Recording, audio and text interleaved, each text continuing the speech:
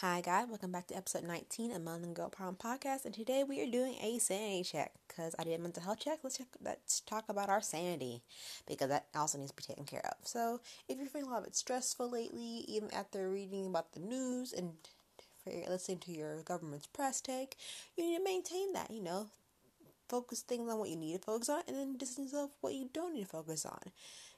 Sometimes a little news can lead to a big meltdown or fear of anxiety, and you just need to keep that down in moderation.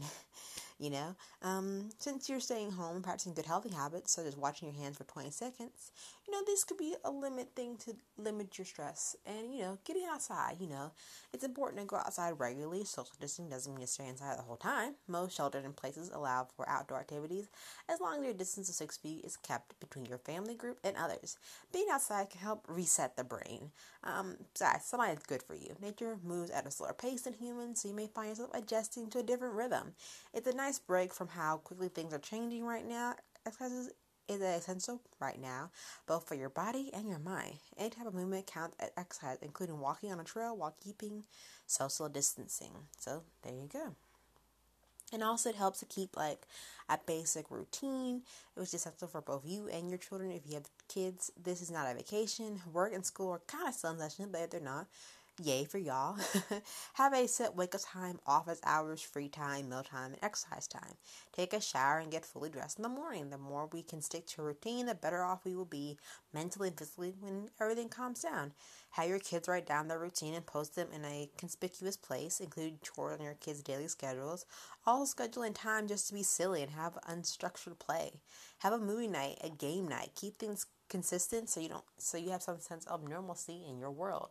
And accept this as our quote-unquote new normal.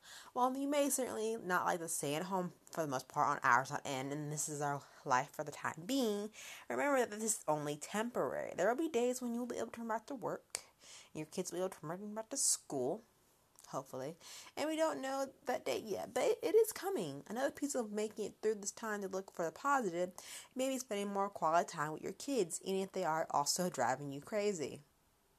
People are reaching out more to others to provide support and comfort. More people are calling each other on the phone than just jotting off a quick text. Maybe taking this time to reassess your life and what you want to accomplish. Again, while this is nothing anyone chose, this is how things are now. And then also, be easy on yourself. We're all making this up as we go. No one expects you to be perfect parents or perfect employees right now. Besides, being perfect at anything is nearly impossible. We're all just doing the best we can.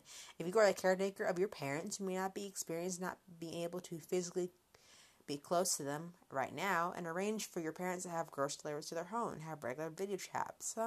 Having some downtime by video chatting with friends or family can help you feel a lot better, and sometimes it's perfectly okay to sit on the couch in your pants and eat cookies. You and your family will be okay. And then, don't be stressing out too much. You also got to remind you got to take care of yourself as well. And it's doing no good to you if your sanity is unchecked and you're just losing your mind slowly.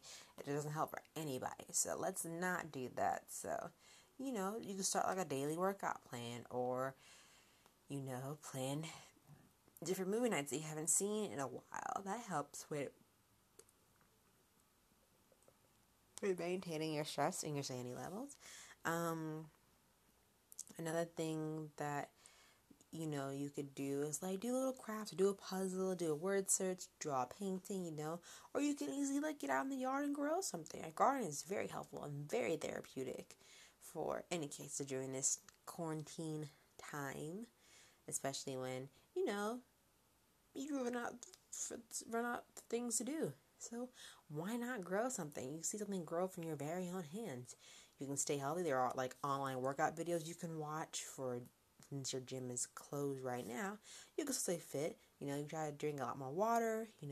Create more fun smoothies. Set goals for yourself, both physically and mentally. And then also you could try to make a difference by supporting small businesses online or ordering some food. From the healthy Freshly's or Hello Fresh or Blue Apron, whatever those delivery things are. And you can bake something, but just don't go stir crazy with the baking. Come on, people. Banana bread, sourdough bread, all desserts when you can't find flour in the store. Just ease up on the baking, but you can still bake something, But remember, everything in moderations, because, eventually before you know it, all this will be over and we'll be able to go back to somewhat of our daily routine. It wasn't as it was before all this happened, but hey, we're only human. There's no guideline to how to survive a pandemic or what to do overall, but we're making the best of it. So, but also, don't forget to reach out for help because you're not in this alone. Some other people are facing the same stuff you are. So I think how to stay calm during this whole quarantine thing is you can reach out for help. We do have online therapists. They do have that, or you can Zoom for that.